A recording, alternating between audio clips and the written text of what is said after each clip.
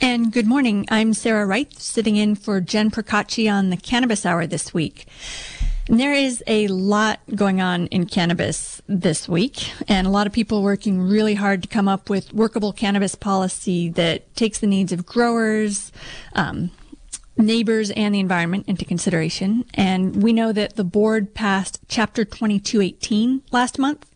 That's the Cannabis Cultivation Ordinance supplanting Chapter 10A-17, and it's set to go into effect tomorrow, since it takes 30 days for an ordinance to become law after it's approved. In that month, there have been 2 referendum efforts in the county, one to repeal 2218 in its entirety, and another to repeal a footnote allowing for 10% of qualifying parcels to be used for cannabis cultivation. The deadline to hand in the petitions for those referendums is 5 o'clock today.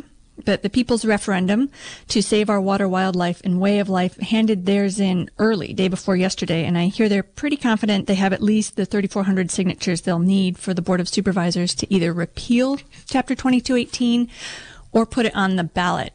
And there'll have to be a special ballot within 88 days, and Assessor Clerk Recorder Katrina Bartlemay says it's not going to make it onto the governor's recall ballot, so there may be a special election just for that. Small is Beautiful, or the 10% referendum, we're getting their last signatures in yesterday, and they plan to turn in their petitions today. And they might have a legal fight on their hands, since there's a legal opinion out there that their desire to get rid of the footnote is too narrow for the supervisors to consider. And we all know there are a lot of legal opinions out there, so we don't know what's going to happen. So now that I've laid out a little bit of the situation that's going on, I want to introduce my guests. And it's not going to be a debate today. It's just 2 points of view from people working hard on cannabis policy. My first guest is Hannah Nelson. She's a longtime cannabis attorney and activist who's donated a lot of her time and expertise for decades, representing victims of the drug war and more recently offering analysis every step of the way on the process of crafting all the local ordinances. So Hannah is going to give us her perspective on how much work it takes to implement any ordinance. And we're going to start by talking about what happened with environmental health earlier this week. And our other guests are Ellen Drell and Kate Marienchild, representing the People's Referendum. And they're going to talk about what's next, since it looks like they have every reason to think that they're going to be taken seriously. So welcome, all of you. Thank you so much for joining us on the Cannabis Hour. Good morning. Well, Hannah, Well, Hannah, I would like to start with you and what happened with environmental health earlier this week. There seemed to be a lot of confusion about what ordinance to implement. You know, are the legacy growers still operating under 10A-17? Is the county supposed to wait until 2218 gets implemented? And in the meantime, a lot of growers were left not knowing what to do to put in their hoop houses, to baby along their juvenile plants and do what they needed to do. So can you help us clarify what happened with environmental health earlier this week? I can certainly try, and I am going to only refer to the press release from Environmental Health rather than try to quote their motivation or what happened from their perspective. First, I want to step back, and it's understandable that people are confused. It is an incredibly overwhelming time for everybody who has to pay attention and understand the intersection of all these issues, both at the local level and the state level. There's so much going on. Not only do we have our current 10A-17 ordinance, which is, in fact, still applicable to those Phase 1 and Phase 2 operators who have applied. And those rules still apply to those people, and they are trying to make their way through the application process, as well as, if they have already gotten an annual permit, through the CEQA process that is specially designed to assist those particular applications in coordination with Cal Cannabis, which is now the Department of Cannabis Control. Essentially, what happened, as I understand it, with environmental health is that a number of applicants for ag-exempt structures, whether they were hoop houses or any other kind of ag-exempt building permit, they have to submit their permits and go through many levels of review within the county, and that's after they get CAL FIRE clearance. And one of the last steps before a building permit is issued is review by environmental health. And apparently what happened was there was such a long backlog and delay. And for a while, people just assumed that it's just the sheer volume that building and planning had of building permits, which, by the way, I want to say is kind of a good thing, not only for income for the county, but also it shows that people are applying for building permits and doing it correctly, as opposed to not paying attention to those rules. At any rate, the backlog, as it turns out, somebody wanted to get to the bottom of it, and they looked on eTrackIt, the online building permit service where you could look up where your building permits are in the queue, and noticed that they were stuck in environmental health. And they called environmental health and happened to speak to somebody and found out that apparently there was a memo sent out to environmental health staff by one of the environmental health directors or managers or something, saying, don't process any more ag-exempt building permits for cannabis because we don't want to start processing something if it's not going to be allowed. Now, that's what we hear they were told. I wasn't a party to that conversation, so I have never heard that explanation directly, but I have no reason to disbelieve that that's what they were told. At any rate, a number of other people followed up and were told a similar thing. And so it appears that the Department of Environmental Health stopped processing all cannabis-related reviews of building permits. And I'm not sure whether it was just for ag-exempt or all or whatever. And it may be for one of two reasons. Either they could have been confused that the passage of 2218, the new ordinance that no one can apply for yet, somehow was taking over, and that the referendums put it into question, and therefore why do something that may not be approved or something of the sort. Or it could be the push to restrict ag-exempt hoop houses from propagating further was somehow misinterpreted to apply to the current situation. In any event, it was clearly illegal what had happened. Building permits are a ministerial process, and are, as long as you submit the correct documents and you're not in violation of the codes that govern the rules about the setbacks and any other thing, they must be given.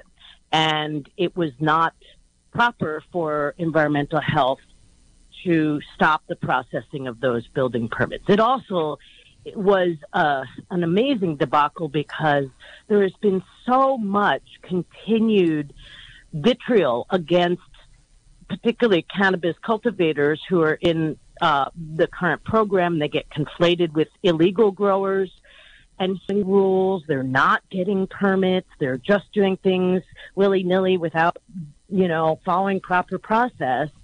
And now we have not just the first example of the county completely halting processing of their permits. And when I say not the first time, I just want to be clear, not environmental health and not building permits per se, but at one point the former director of planning and building stopped processing 10A17 cultivation permits because they wanted to pursue a land use ordinance. Additionally, the board directed the halting of processing of sensitive species and habitat review by the CDFW contracted person, except for to those permits that were up for renewal. Those things have since been cleared up, and permits are being processed. But there's a history of cultivators trying to make it through the system and then being halted by the county because somebody in the county decides that it might be wiser to stop under this old ordinance and let's just pursue something different. So that's, kind of where we're at. I do want to say, though, I'm like Charlie Brown with the football, where as discouraged as I sometimes get or upset about how things unfold and how hard I work to try and straighten things out, I'm ever optimistic that each situation provides an opportunity. And one of the things that I noted in the press release of environmental health is that the last sentence says, environmental health will continue to work with our partnering agencies and regulated community in a collaborative manner to help facilitate moving these projects forward in a timely manner. Well, I look at that as an opportunity, and it in fact dovetails on a theme that I have been trying to get across recently and throughout the years, really, to the county. And that is, there are dedicated, experienced operators, experts, practitioners, consultants who have been actively engaged in helping inform cannabis policy and, more importantly, implementation of processes and procedures.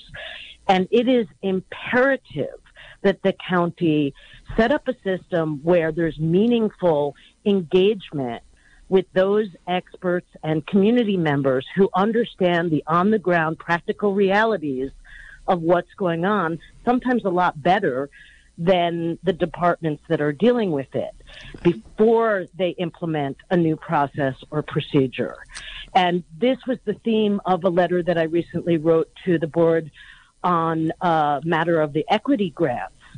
We had cautioned years ago to please modify the local equity program information that had to be submitted in a very, very quick manner when the county finally decided to apply, and warned against certain programmatic features that the county had decided to include that we knew were going to be unworkable. And we were told, don't worry, it could be modified. We just have to get this in, and it never was. Well, now, years later, after many times of us, requesting that they change it and pointing out that it's not workable, they're finally coming around and seeing, oh, yeah, I guess this isn't working. We have to change it. Right. So it's just, everything is an opportunity to look at the way in which all feedback and from all stakeholders. And again, that may be looked as inefficient, because sometimes when you bring a divergent group of people together to approach common sense problems, it can take a little bit longer to work through. But it's critically important, because sometimes each little department doesn't understand the larger context of how all this stuff fits in. And I think that I know for sure that Ellen, one of your next guests, and I have come together in the past to approach things from a pragmatic point of view and say, okay, we may have differing opinions about what should be done, but we can work together on how to make sure that what is done actually works. Right. And that's one of my most common themes right now. Yeah, and it's important to remember that after whatever happens, we're all going to have to work together. And I do want to get to my next guest. Ellen Drell, you have been working really hard on this referendum issue. And one of the things that you've mentioned in several public forums is that you believe that 10A17 is still workable, and that if your referendum passes and 2218 gets repealed, that you think that 10A17 could still be applied. So can you talk a little bit about that before we get into what you hope to have happen next? Thanks, Sarah. I'll talk just a little bit about it, but the primary reason I say that 10A17 works is because there are people getting permits through the process that 10A17 lays out. And I suppose most of your listeners know that 10A17 was the cannabis cultivation ordinance that was passed in 2017 and has, been much maligned over the years, and especially in the last couple of years when the county and certain elements in the county seem bent on creating this new ordinance. Then 10A17 was held up as the reason for all the problems, and it was unworkable and broken and all that sort of thing. But in fact, it is working. And yes, Hannah, I appreciate your talking about everything is an opportunity. And sometimes when you bring together divergent groups, although it takes longer, you come out with a better solution. And I know we've talked about 10A17, and I think we both agree that it can work if the county has the will and the commitment to use 10A17 effectively and not keep putting it on hold and the people trying to get their permits through 10A17 in the waiting room while they come up with some other solution. So in effect, I mean, you could say that this referendum is a gift to the county, because at least while the campaign goes forward, the issue of a new ordinance is set aside, and the county has one choice for processing cultivators, and that's 10A17. And no more stalling, no more backlogs, no more, well, there may be some backlogs, but no more artificial roadblocks, but 10A17 is the vehicle, and let's use it and let's make it work. And I want go ahead. I just want to say, Sarah, that there's a concern that I have overreaching everything, which is the state annual license process. And I have been vocal on the fact that without talking about the substance of my position on one referendum or another, my concern with not having a land use-based ordinance in place and effective is for those that under the current system will not be able to proceed through no fault of their own, but because of some of the structural mechanisms. And I don't want to get into all the details, but, I do hope that there's an opportunity to continue to refine and focus on the processing of 10A17 applicants. But I have no doubt that these referendums are, in fact, a potential existential threat to existing cultivators. So I just want to be clear about that. And I guess just in response, I don't see it, and our group who's looked at it pretty closely don't see it as an existential threat as long as the cultivators are in compliance with the provisions of 10A17. But I agree, it's probably not something we want to get into the weeds on here. But those are issues that will require some of this painstaking discussion with divergent groups, I think. And I want to remind listeners that in about 10 minutes, I'm going to open up the phone lines, and the number to call if you have questions for any of our guests is 895-2448. And yesterday, Kate, you and I were talking a little bit about what the People's Referendums to Save Our Water, Wildlife, and Way of Life is hoping for in the future, who you view as your allies, and how you'd like to go forward in a cooperative way. So can you elaborate on that a little bit? Well, first I want to say that in this period now, while the signatures are being validated and the new cannabis expansion ordinance, that's what we call it because that's what it primarily is suspended, we are hoping that the supervisors will take time to reflect on what this successful signature gathering campaign means, and that they will seriously consider rescinding the ordinance. That will save them the trouble and expense of an election and will give them the opportunity to do the right thing and not expand cannabis cultivation without first doing an environmental impact report. And we're hoping that they'll take inspiration from Sonoma County's supervisors who did a lousy EIR, adopted an ordinance, and then responded to the hue and cry from their citizens. And the 4 supervisors who had voted for this bad ordinance humbly said to the county, we made a mistake. We should have done a better EIR. We will shelve this ordinance until we do one. And we would love for our supervisors to follow their example and take inspiration from them. And what we'll be doing during this interim period is continuing to develop our campaign and also reaching out to the legacy growers in the hope that we can create an alliance with them and that they will come forward as a united front to demand that their permit, that the county process their permits and also assist them in obtaining their annual licenses. And our allies in this are, as we were gathering signatures, we found that almost all, a huge, I would say the majority of people we talked to feel that this is a terrible time for expansion, especially during what we now think is not just a short-term drought, but a permanent water shortage, rain shortage in our county, in the world, in California. And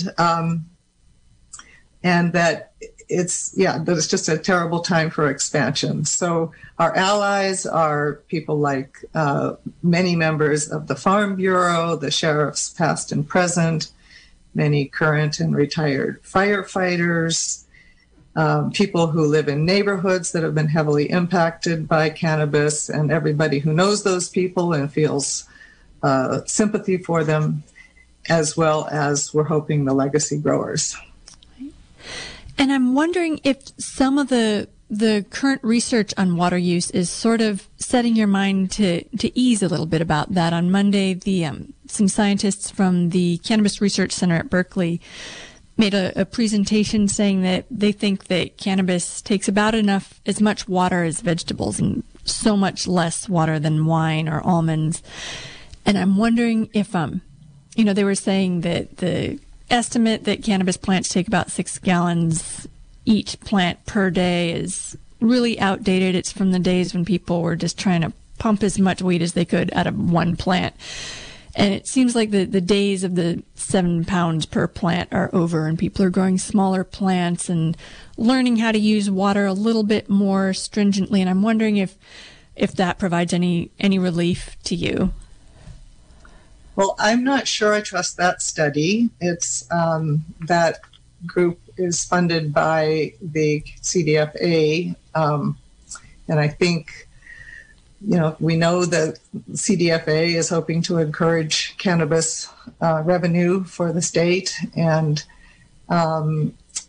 so I think we have to look at other studies, and I'm not sure I trust it. And in any case, I think most people in this county think that any crop that was expanding on an exponential level due to high, enormous profits to be gained would be something that we should resist, whether it was tomatoes or corn or soybeans or whatever. And so this is simply not a time for the county to be incentivizing more water use and also incentivizing the carving up of our county into lots of different parcels and with more fences and roads and all that stuff. But that's a different subject than the water. I think Ellen should also maybe weigh in on the water question. No, I think I agree. I agree with you, Kate. It's water is scarce and likely to be scarce into the future. And and probably the rest of our lives. We're looking at a new weather regime. So any incentivized additional water use, I think the entire community is very, very concerned about. So, in fact, when you say cannabis doesn't use any more than vegetables do, well, then it's an important question to ask. Then do we use the scarce water for cannabis, or do we use the scarce water for food? I understand the important role that cannabis plays in medicine and certainly in some people's lives, but nevertheless, it's about using more water and conserving water and looking at the reality of where there is any extra water, and the county hasn't done that. There are plenty of places in Mendocino County where there's not a drop of extra water, and there are valleys in Mendocino County that haven't been thoroughly studied for their aquifer reserves. So it's premature to be incentivizing another agricultural crop that uses, even if it's only as much as a vegetable garden uses. Right. And I was hoping to have Charles Sargenti or Jim Shields from Small is Beautiful, the so-called 10% referendum on, but they couldn't make it today. They're going to wait until the deadline to hand in their signatures, and then they'll be ready to talk, and I'll hope to hear from them next week. But one thing that Charles Sargenti said last week at a forum was that he feels that rangeland would be sufficiently protected under 2218 since it does not allow cannabis cultivation on rangeland parcels that have not already been cultivated to some form of legitimate agriculture. And I'm wondering if you could talk a little bit about that and your thoughts on the protections of rangeland. I just like to start out with how I define rangelands, because I found while petitioning that a lot of people are mystified by this word rangelands, and probably most of our listeners today aren't, but I call rangelands, or I call the rolling hills that surround our inland valleys, the rangelands, and they're mostly dotted with oaks and oak savannas, oak woodlands, and some grasslands and chaparral. And the reason they're so important is that they are a biological, an unofficial biological reserve of what I believe is unparalleled importance in the Western United States as a sanctuary and refugia for wildlife. And the policy in the new ordinance that rangeland parcels that have been previously tilled sometime between 2000 and 2016 is not well defined, but even if it were, I oppose, and Ellen does too, the expansion of any cannabis into rangelands. And that protection is currently embodied in 10A17, the existing ordinance. It prohibits any expansion into rangelands precisely because the impacts of cannabis would otherwise be environmentally unsound. That protection was a mitigation against other impacts.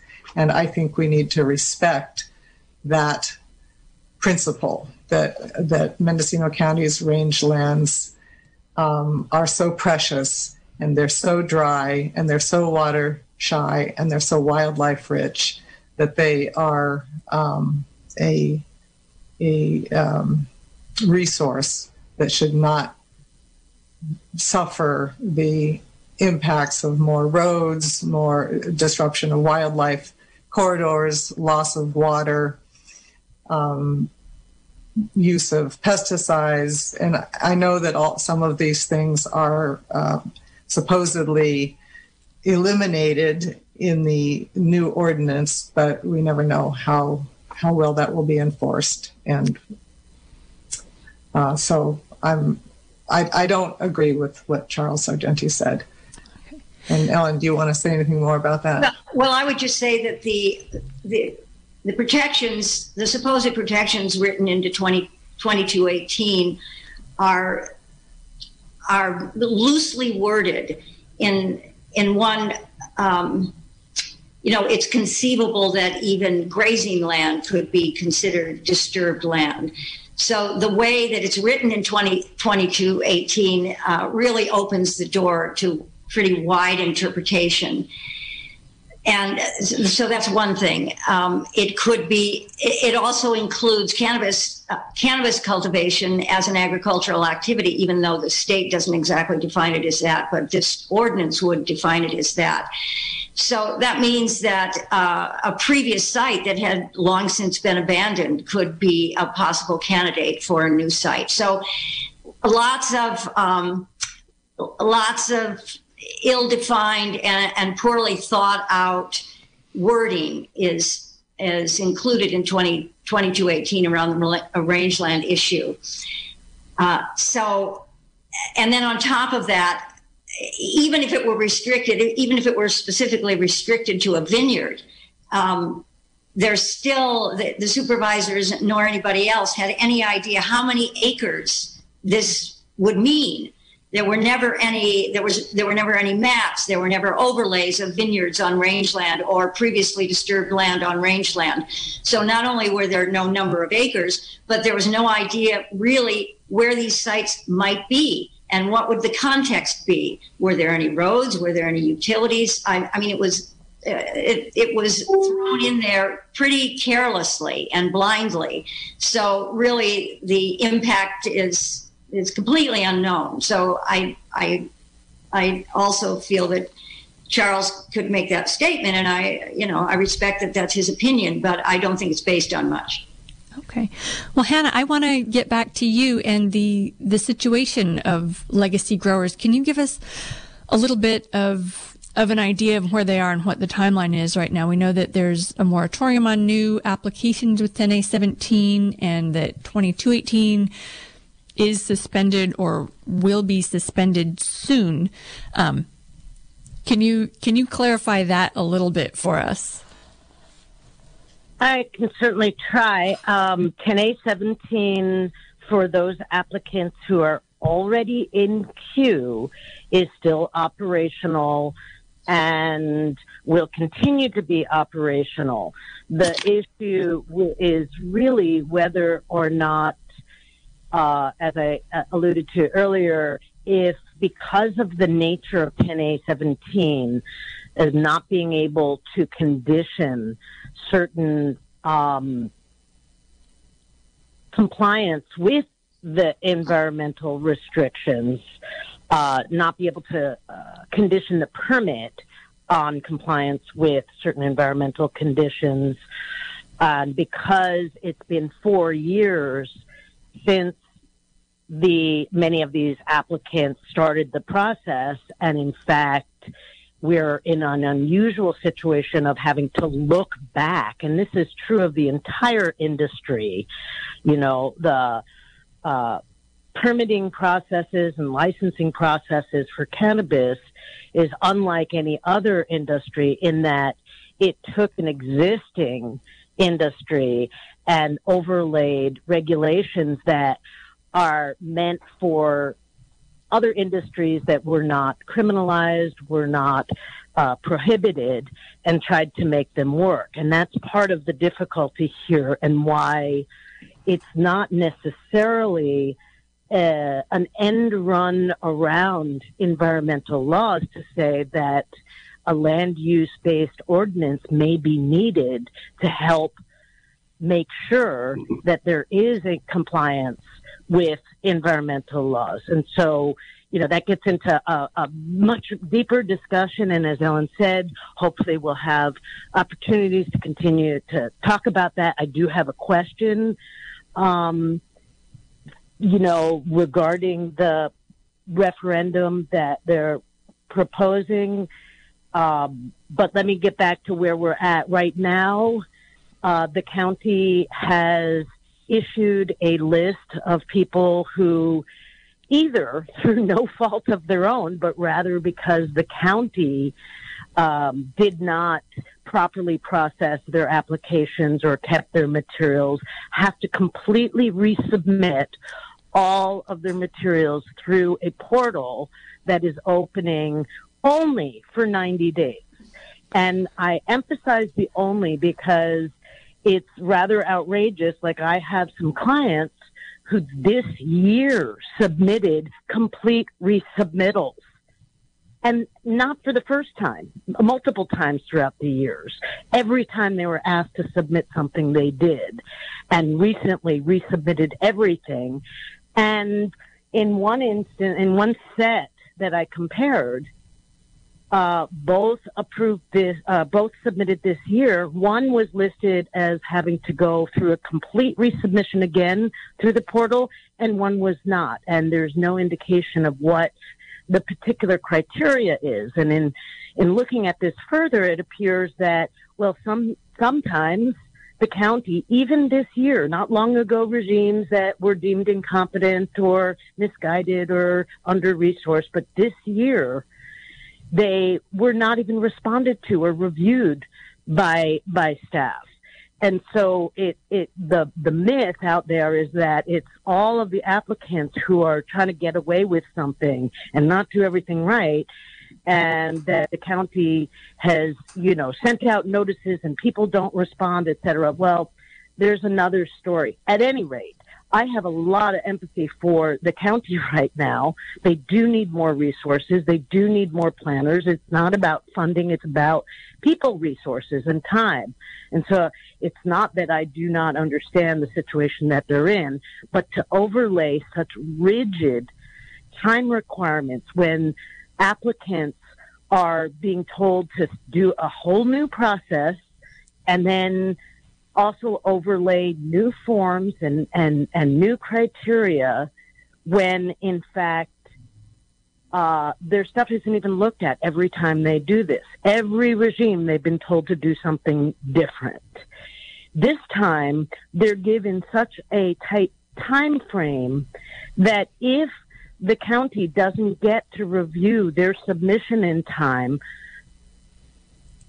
they won't even have the opportunity to submit additional materials. It's just cut off. So anyway, that's something that I feel very frustrated, and I'm looking forward to working with the county to see what can be done.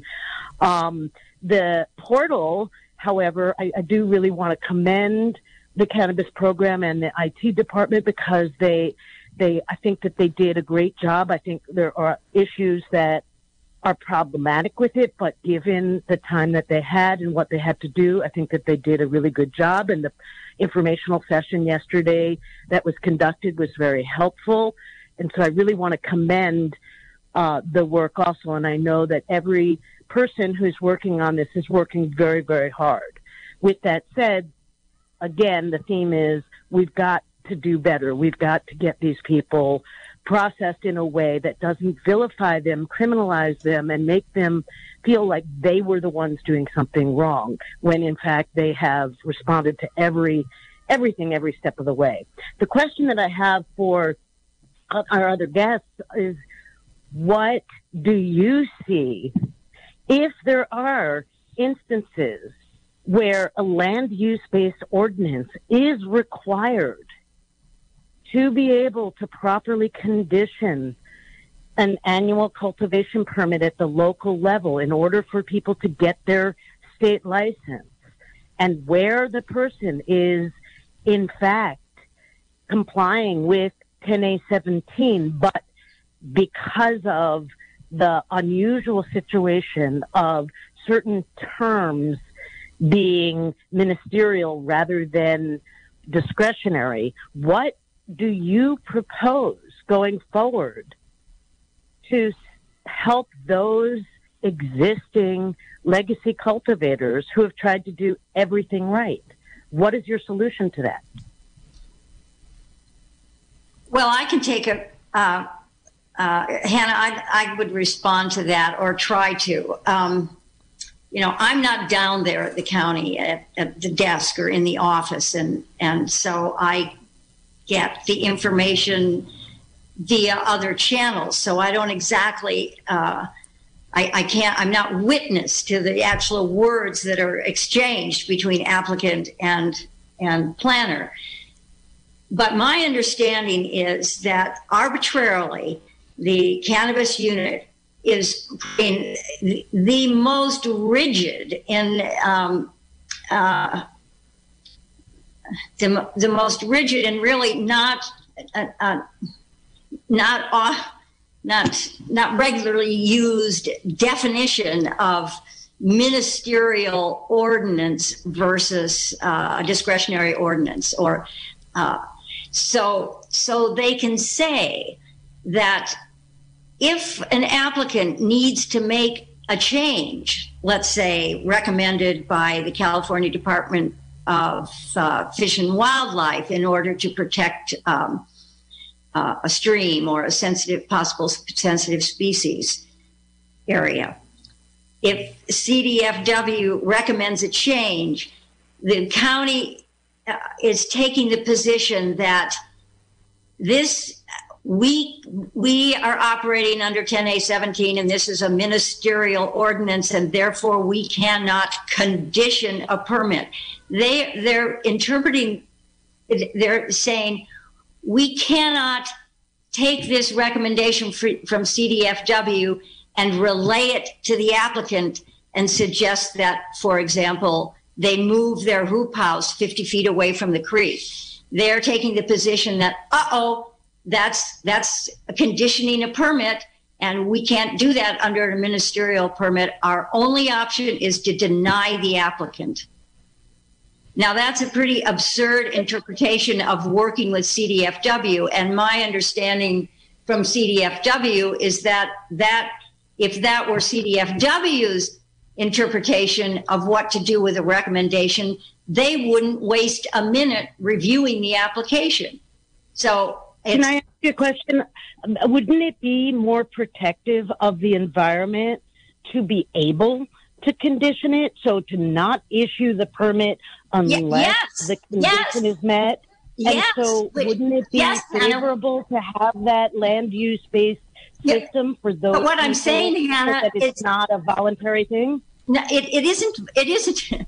Well, what difference does it make? We have this ordinance that certainly allows CDFW to communicate with the county and the applicant in order to make adjustments so that there is no impact to sensitive species. There's nothing in 10A17 that says you can't have that conversation. In fact, 10A17 has a provision that says you need to have that conversation.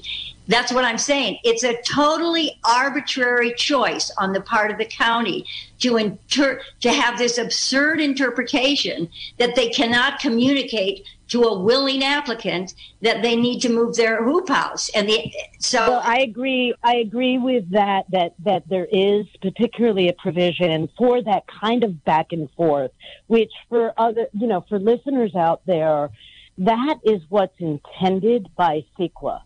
Is that back and forth process. It's disclosure and back and forth so that the known boundaries of the project and the impacts are assessed. It's not necessarily an outright rejection of the project in total. And yet, the reality is that, Ellen, if people are having that conversation, but let's say they say, no, I can't do, I'm not sure. It will take more studies to determine whether that's in fact needed or not, or whatever the case is.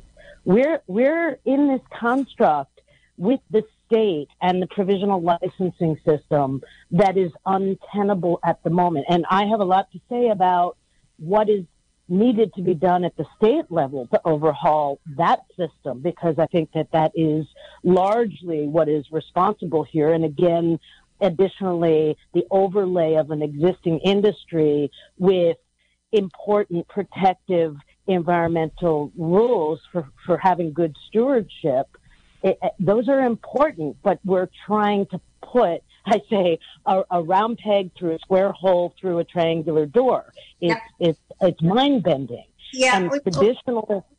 Yeah, go ahead. I would say, we've had this conversation a lot. And the fact of the matter is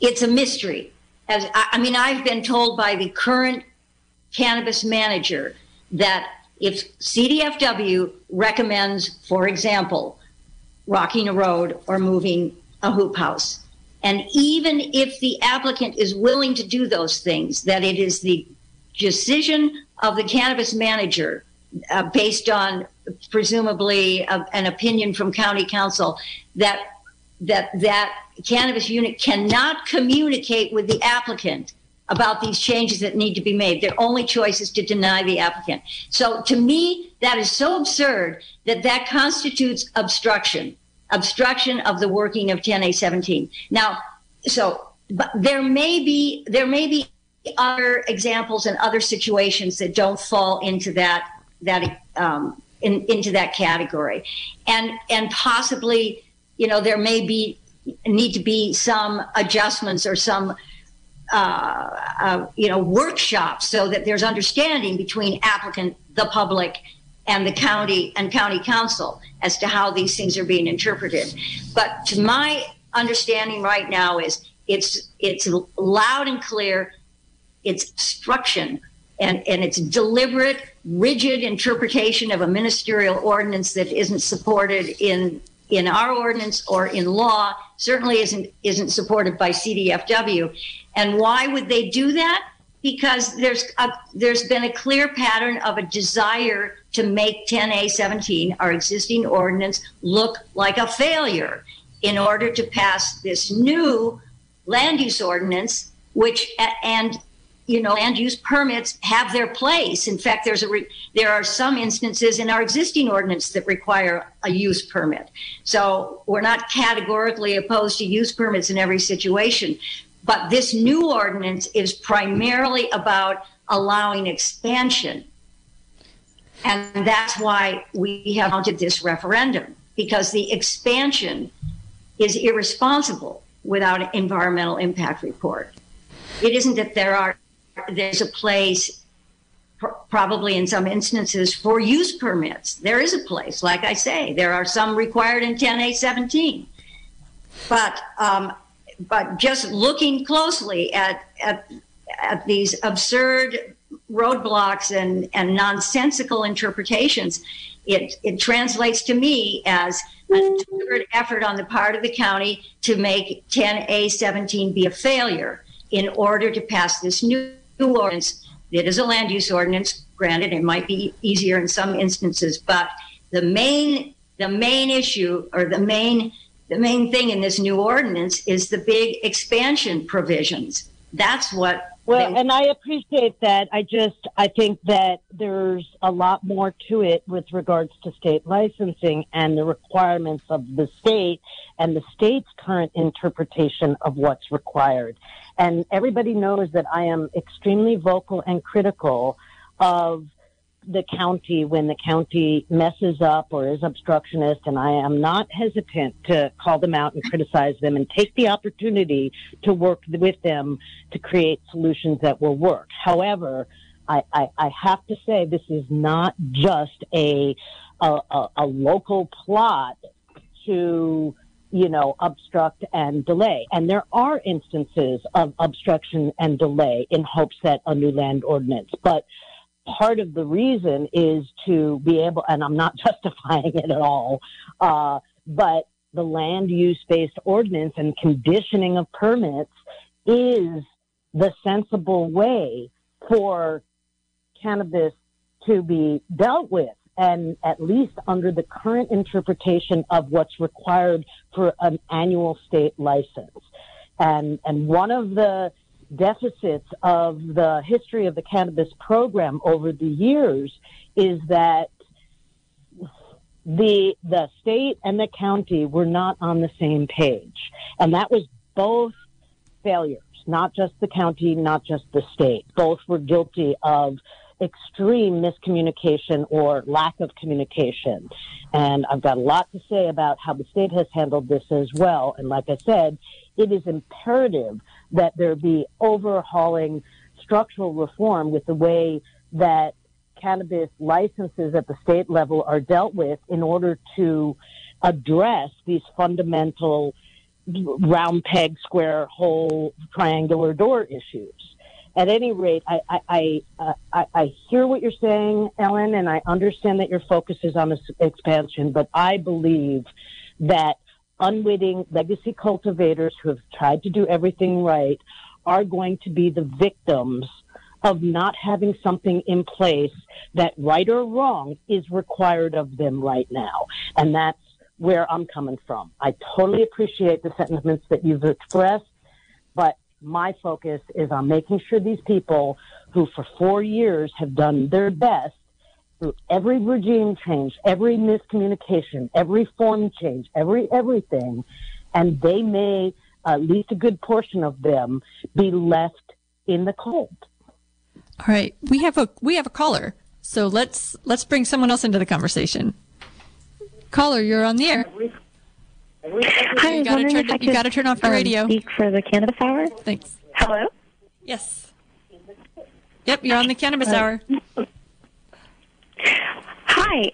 I just had a question regarding how the referendum is going to impact things going forward, and I'm wondering if maybe some of the solution to protect the current Phase 1 operators is if the board could agree to conducting an environmental impact report to assess any, to assess the expansion that's being proposed in the ordinance, but allowing the ordinance to still move forward otherwise, and but only for the people that are coming in from the transition of 10A17 to 22.18, and for anybody that's wanting to stay under a 10,000 square foot allowance. I wonder if the people that you guys are supporting this referendum would maybe consider that a really good compromise. And I wonder if we could still somehow find a way to make everything work. So I'll take my answer off there. Thank you. Right. That's a great question. And is it still possible to do an EIR on this ordinance? Or No, it's not. EIRs, environmental impact reports, have to be done before a project is adopted. They can't be done afterwards. Well, except that no projects are being adopted under the new ordinance. There's a moratorium due to the drought emergency anyway. So I think that there's an argument that it could be done, and that, in fact, that is a sensible compromise to be able to have the protections and the analysis that is needed in order to judge whether or not our communities can sustain this environmentally or not, or to what level and where and how and what conditions, if any, need to be put on it. And at the same time have a structure under which the existing operators can flop over to if they really need to. Right. And we've just got a few more minutes left, but Hannah, I want to ask you, I know that expansion is a delicate topic, but under this ordinance, the current ordinance, it has been impossible for new applicants to go through. And I'm wondering, what it will take for new applications to come in and operate legally, since I think a lot of the expansion that people are worried about that's happening is illegal expansion. So how can we welcome more law-abiding growers into whatever program we end up adopting? Well, I think that, with all due consideration to the drought emergency and the need to analyze conditions on the ground with respect to the environment, I really am not discussing the expansion versus not expansion.